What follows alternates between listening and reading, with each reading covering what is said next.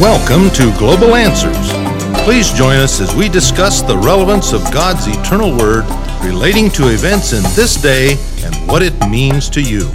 And now, your hosts, Jeff and Lonnie Jenkins. Good morning, friends. I'm Lonnie. And I'm Jeff. Good morning.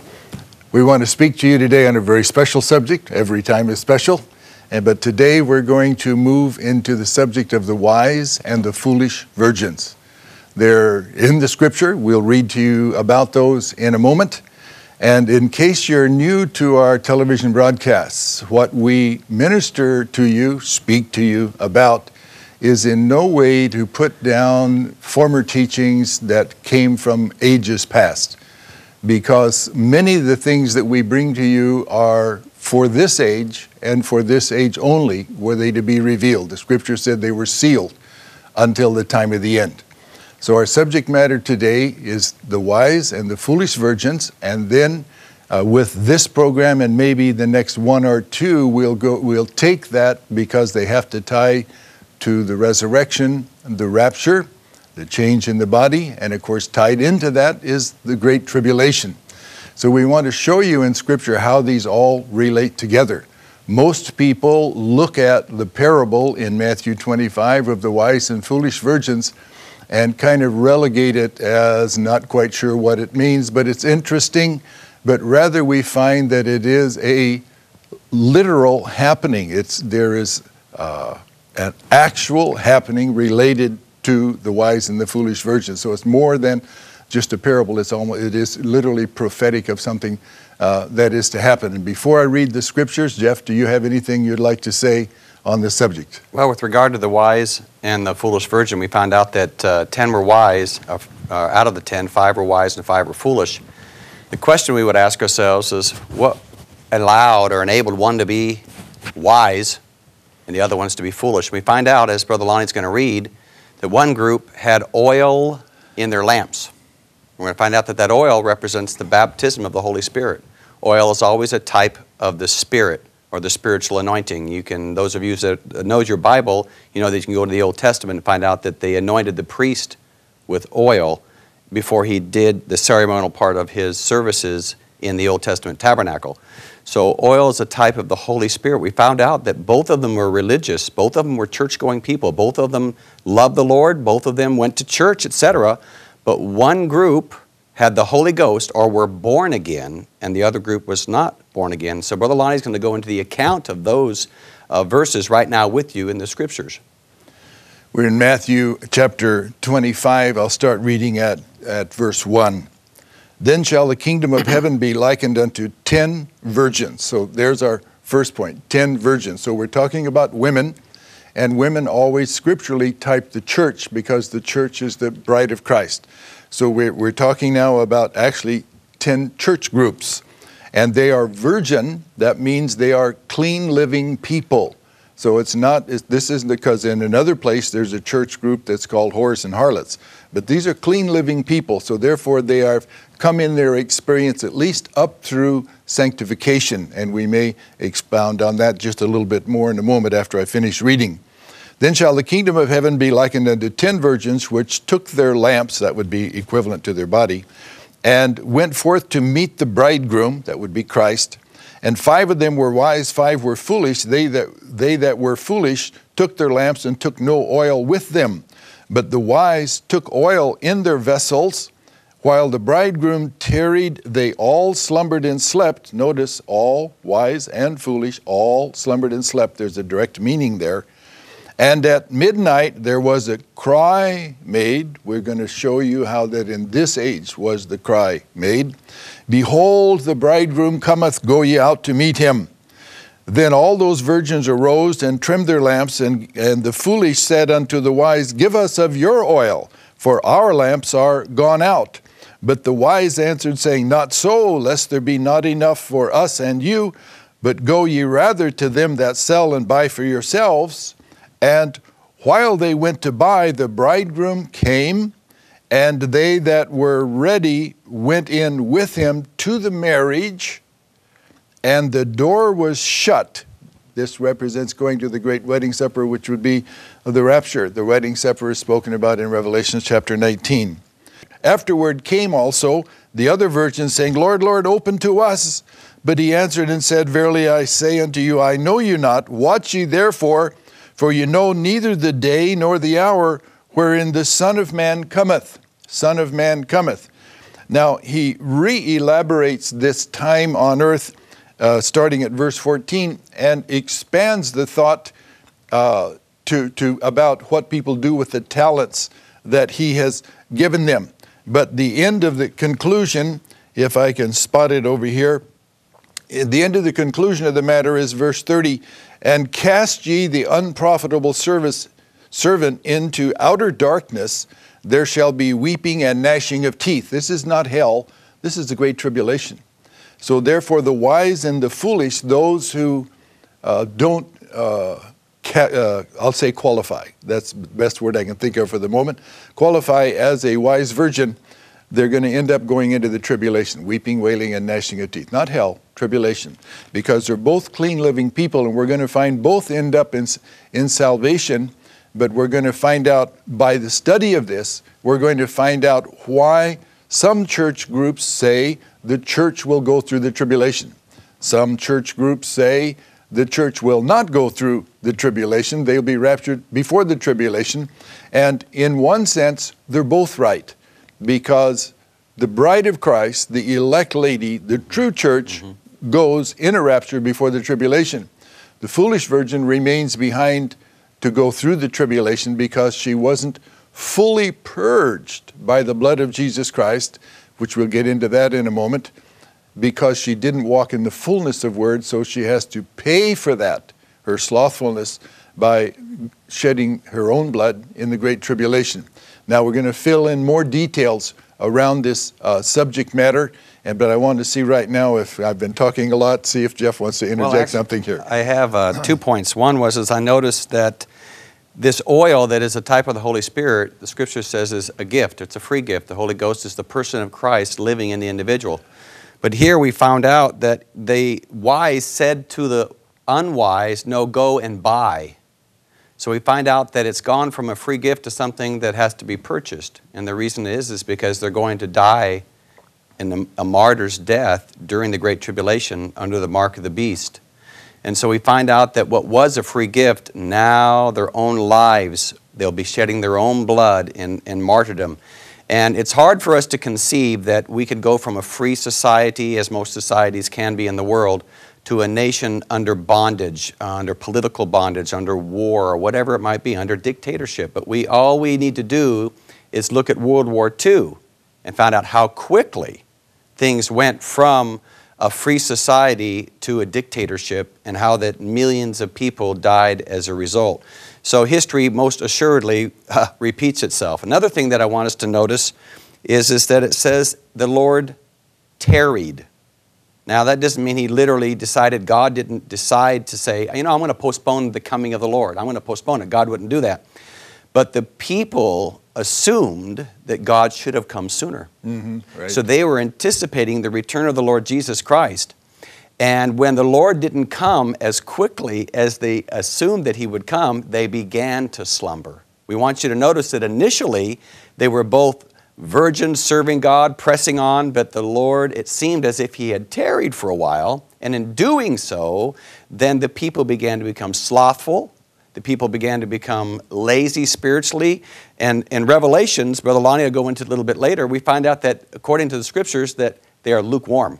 Right. They're actually lukewarm. They're church-going people who become lukewarm, and we're going to find out the reason they become lukewarm, not fervent, not hot, not zealous for God, is because they're lacking something. And what they're lacking, even though they're church-going people, they're lacking the new birth.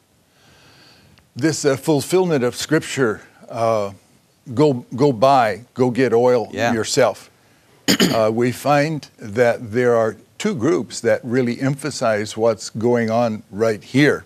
And Jeff and I have experienced both of them, in that we find that the Full Gospel Businessmen Fellowship is bringing in the church nominal people, attempting to introduce to them the baptism of the Holy Ghost. And then out of that effort, and then people looking for something more, dissatisfied, not quite happy with their church, that now they're seeking for more, and out of this came the charismatic move. And the charismatic move is, again, people who are trying to go beyond what their church is offering, seeking this experience called the baptism of the Holy Ghost. But there then was introduced a doctrine in Pentecostal circles that tongues was the evidence of the Holy Ghost, of having received the Holy Ghost. And out of that, many people spoke with tongues and thought they had the Holy Spirit, but didn't have the Holy Spirit, because remember the scripture says they didn't get it. They go seeking it, but they don't get it. There is a way to get the baptism of the Holy Ghost, and that's being one with the Word to your day, not one with the Word to another day. Now then, how does that relate to this scripture? The foolish virgin said, our oil has gone out. So at some time, they had oil. So let's look at a Lutheran movement. Powerful, dynamic movement, initiating the Reformation, coming out of the Dark Ages. Holy Spirit people withstanding the error of the day and standing on the truth of justification by faith. And then the followers of Luther's movement built a denominational wall around his teachings, but God wasn't finished. He hadn't restored the church. The church moved on, but they couldn't move because it didn't fit in their framework of denomination. And when the light moved, but they didn't move with it, their lamp went out. Why? Because the Holy Spirit moves with the Word. So now, we could take this back now. In the foolish virgin group are all those older churches of former ages who had dynamic beginnings, Holy Ghost beginnings, and they can point to the roots and say, look what established our church, what power, what dynamics. Absolutely. Right. Nobody's arguing that. That was a real movement of God. But what is God doing today in that same group? And we find them lowering their standards, accepting things they never would have accepted initially. Why? No oil in their lamp, no Holy Ghost power to take them on. So we find then, we see the evidence of the foolish virgins group seeking this Holy Ghost gift, but the majority, I'll have to put it that way, don't get it because they end up with speaking in tongues. Now, we've spoken in past on the tongues being the evidence of the Holy Ghost, and Jeff, if you don't mind, would you comment on that while I'm looking up scripture I want to read to the people? Sure. We find out that Frank Bartleman, a man who wrote a book about Azusa Street, the 1906 revival that took place in the San Francisco area, Los Angeles area, on Azusa Street, California, this great move of God, and it went on for several years before they denominated. But as the move began, it was one man, a black man with one missing eye. His name, ironically, was Seymour, and he saw a lot more. This black man put his body in a box and prayed in that box, saying, "Oh God, if the Holy Spirit is available today, not just back in the book of Acts, but today, I want the baptism of the Holy Spirit." And he began to seek for the baptism of the Holy Spirit. In doing so, God poured His Spirit out upon His little church. God began to move. A reporter came in, a newspaper reporter came in and began to write down and take account of everything that was happening, and he himself began to realize God was surely moving. Prophecy broke forth in the church and said, this is God, but don't denominate and don't come up with an evidence of the Holy Spirit. But they still did nonetheless, and they made tongues, speaking in tongues, as an evidence. And today in many charismatic Pentecostal churches, people will go to the altar and they'll teach their people how to speak with tongues, whether they grab their jaw or some sensation or some emotion. So they point the people to a physical sensation or emotion as an evidence of the Holy Spirit. It's a very damning and confusing doctrine. And my heart goes out to many Pentecostal people because they know their life doesn't match the Word of God. They know they're living in sin, and they know that they have things in their life that they're not overcoming, and yet they're speaking in tongues. And so the outer man can be anointed to speak with tongues, but there's a soul down in there that has to be converted, has to be transformed, and that can only come by the Word of God. Yeah, we had discussed with you, viewing audience, we had discussed with you in a previous session with you about false Christs that were to come in the last days, that they have a genuine baptism of the Holy Ghost on their spirit, but unconverted in their soul, because only the Word of God can divide asunder soul and spirit. So it takes the Word of God for the age to pierce the dividing asunder of soul and spirit, to bring a conversion in the soul. The scripture that I wanted to read to you is 1 Corinthians chapter 13, verse 1. Though I speak with the tongue of men and angels, men, that would be known languages, and angels, unknown languages, and have not charity, so don't have the Holy Ghost, because the love of God is shed abroad in our hearts by the Holy Ghost. So though I speak with the tongues of men and of angels and have not charity, I am become as sounding brass and tinkling cymbal.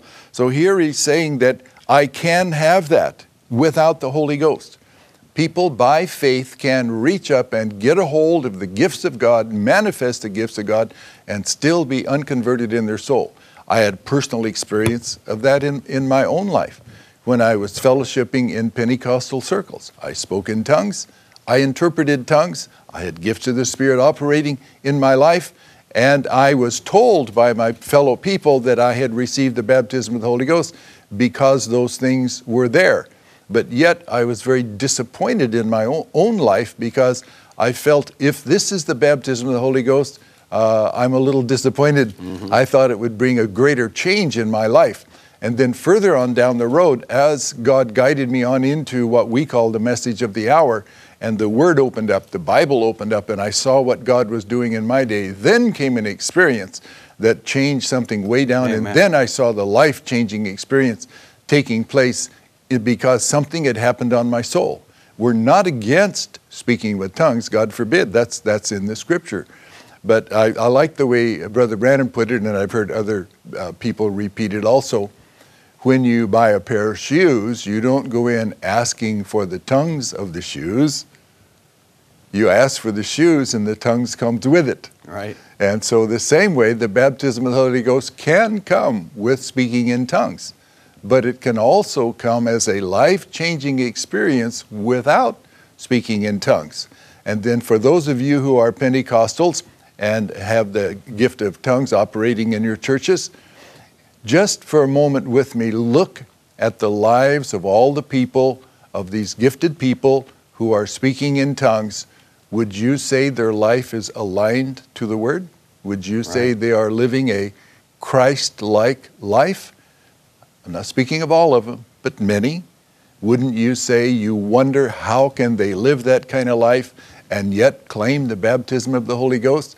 That's what confused me when I was yet in Pentecost, because we had a saying that we dare not speak against that anointed one, and that the saying used to be, God will not put His Holy Spirit on an unclean vessel. And it sounds so good, but we find in Scripture that the Scripture itself says that He'll pour out of His Spirit upon all flesh, all flesh. So this Holy Ghost experience is available without a conversion if the people don't have the proper Word coming with it.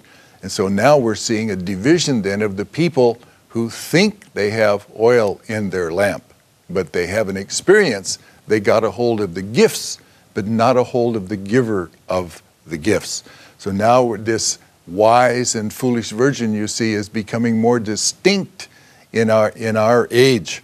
And so that's exactly why we're teaching things. We're not trying to create arguments. We're trying to reach those Christians who are hungering and thirsting for more of God, but may be a little bit confused in their walk. Why this and why that? That's why we're trying to bring you this, what we call the message of the hour, for the very purpose of helping bring you out of confusion. And we notice in the parable of the wise and foolish virgins that it says, go ye out to meet him. Out from where? Out from anything that would hold you back from the fullness of the Word, which, sadly enough, often is our own church. That they have their set of doctrines, they have their set of creeds, and if it's outside of that, they can't accept it. So sometimes our own old church system is actually what holds us back from God, and we have to come out from those systems to find a relationship with Christ. Jeff, you got any comments on that? Paul found himself persecuting the believers, and his name was Saul at that time. His prior teachings convinced him that these ones that called themselves followers of Christ were false, were wrong. In reality, Paul met a pillar of fire, and that pillar of fire, Paul looked up into that sky and said, Lord, capital L-O-R-D, who are you? And he said, I'm Jesus, whom you persecute. Paul was persecuting Jesus in his church while thinking that what he was doing was right and correct. He was actually coming against the things of God. So his former teachings stood in the way of revealed truth.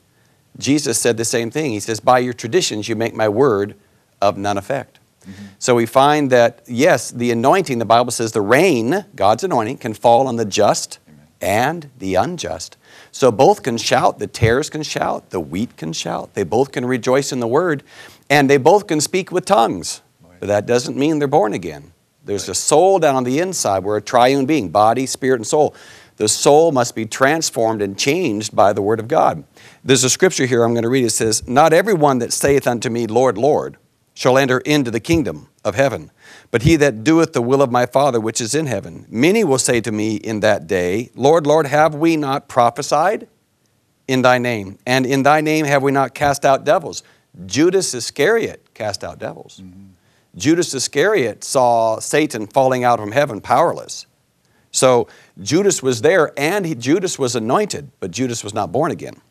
Goes on to say then, cast out devils in thy name, and done many wonderful works. Then will I profess unto them, I never knew you. Depart from me, ye workers of iniquity. They didn't go on to do God's will. God's will is His word.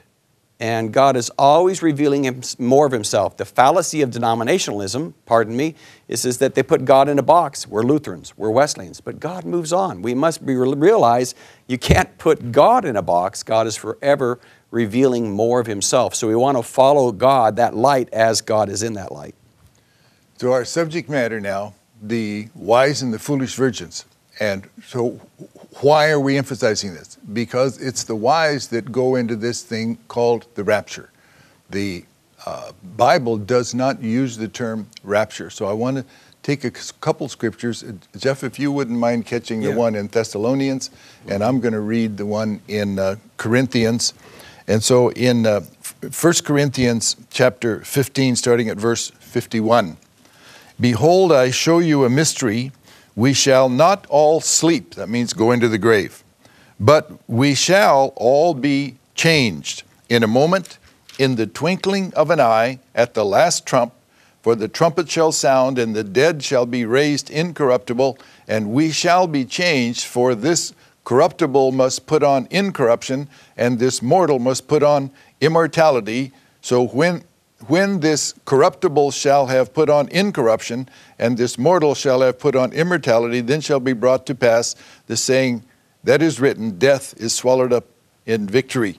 The body change that the scripture talks about, it, he'll read those that are alive and remain. So at the time of the rapture, those who are the believers on earth, there is coming a point where they will physically receive a change in their body. While living, they'll be transformed, as it says here, in a moment, in a twinkling of an eye. Excuse me, I was just checking our time over here. In a moment, in a twinkling of an eye, and that is the rapture. Mm-hmm. Well, I thought the rapture was going to meet him in the air. It's not like flying up into the heavens, the meeting in the air, which you'll read about in a moment, but rather the change in the body takes us out of this little pest house, jailhouse that we live in now, that cannot contact the dimensions around us.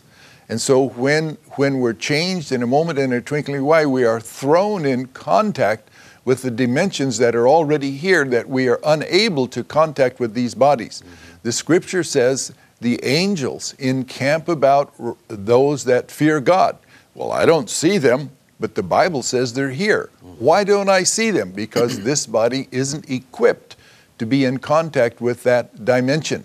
So there is the dimensions around us, heavenly, godly dimensions that are around us, we can't see. The change in the body will throw us into that dimension, and we'll contact Christ, and the powers of God who are already right here encamped round about. And that's the rapture. And then now here's the same thing, but placed in the words in Thessalonians. But I would not have you to be ignorant, brethren, concerning them which are asleep, that you sorrow not even as others which have no hope.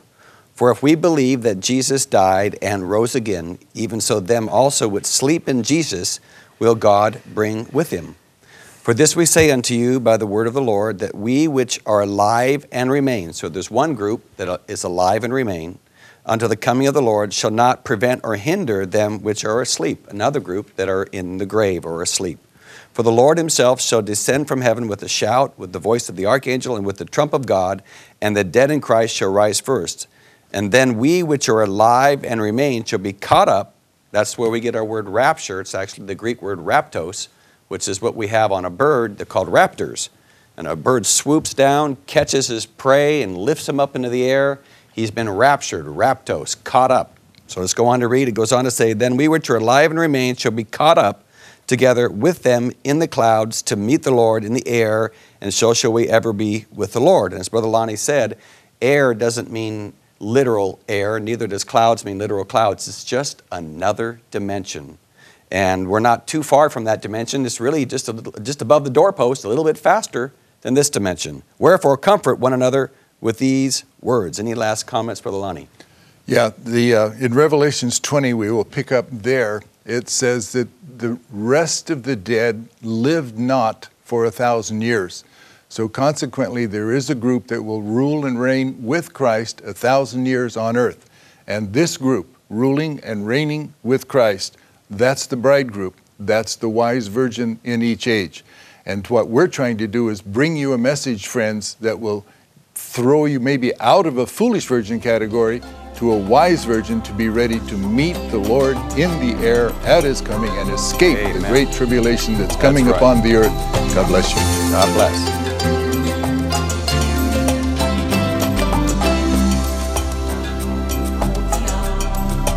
For a DVD of today's program, The Wise and Foolish Virgin, write to Global Answers, 1695 Stewart Road, at Lima, Ohio, and our zip code is 45801 here in the USA.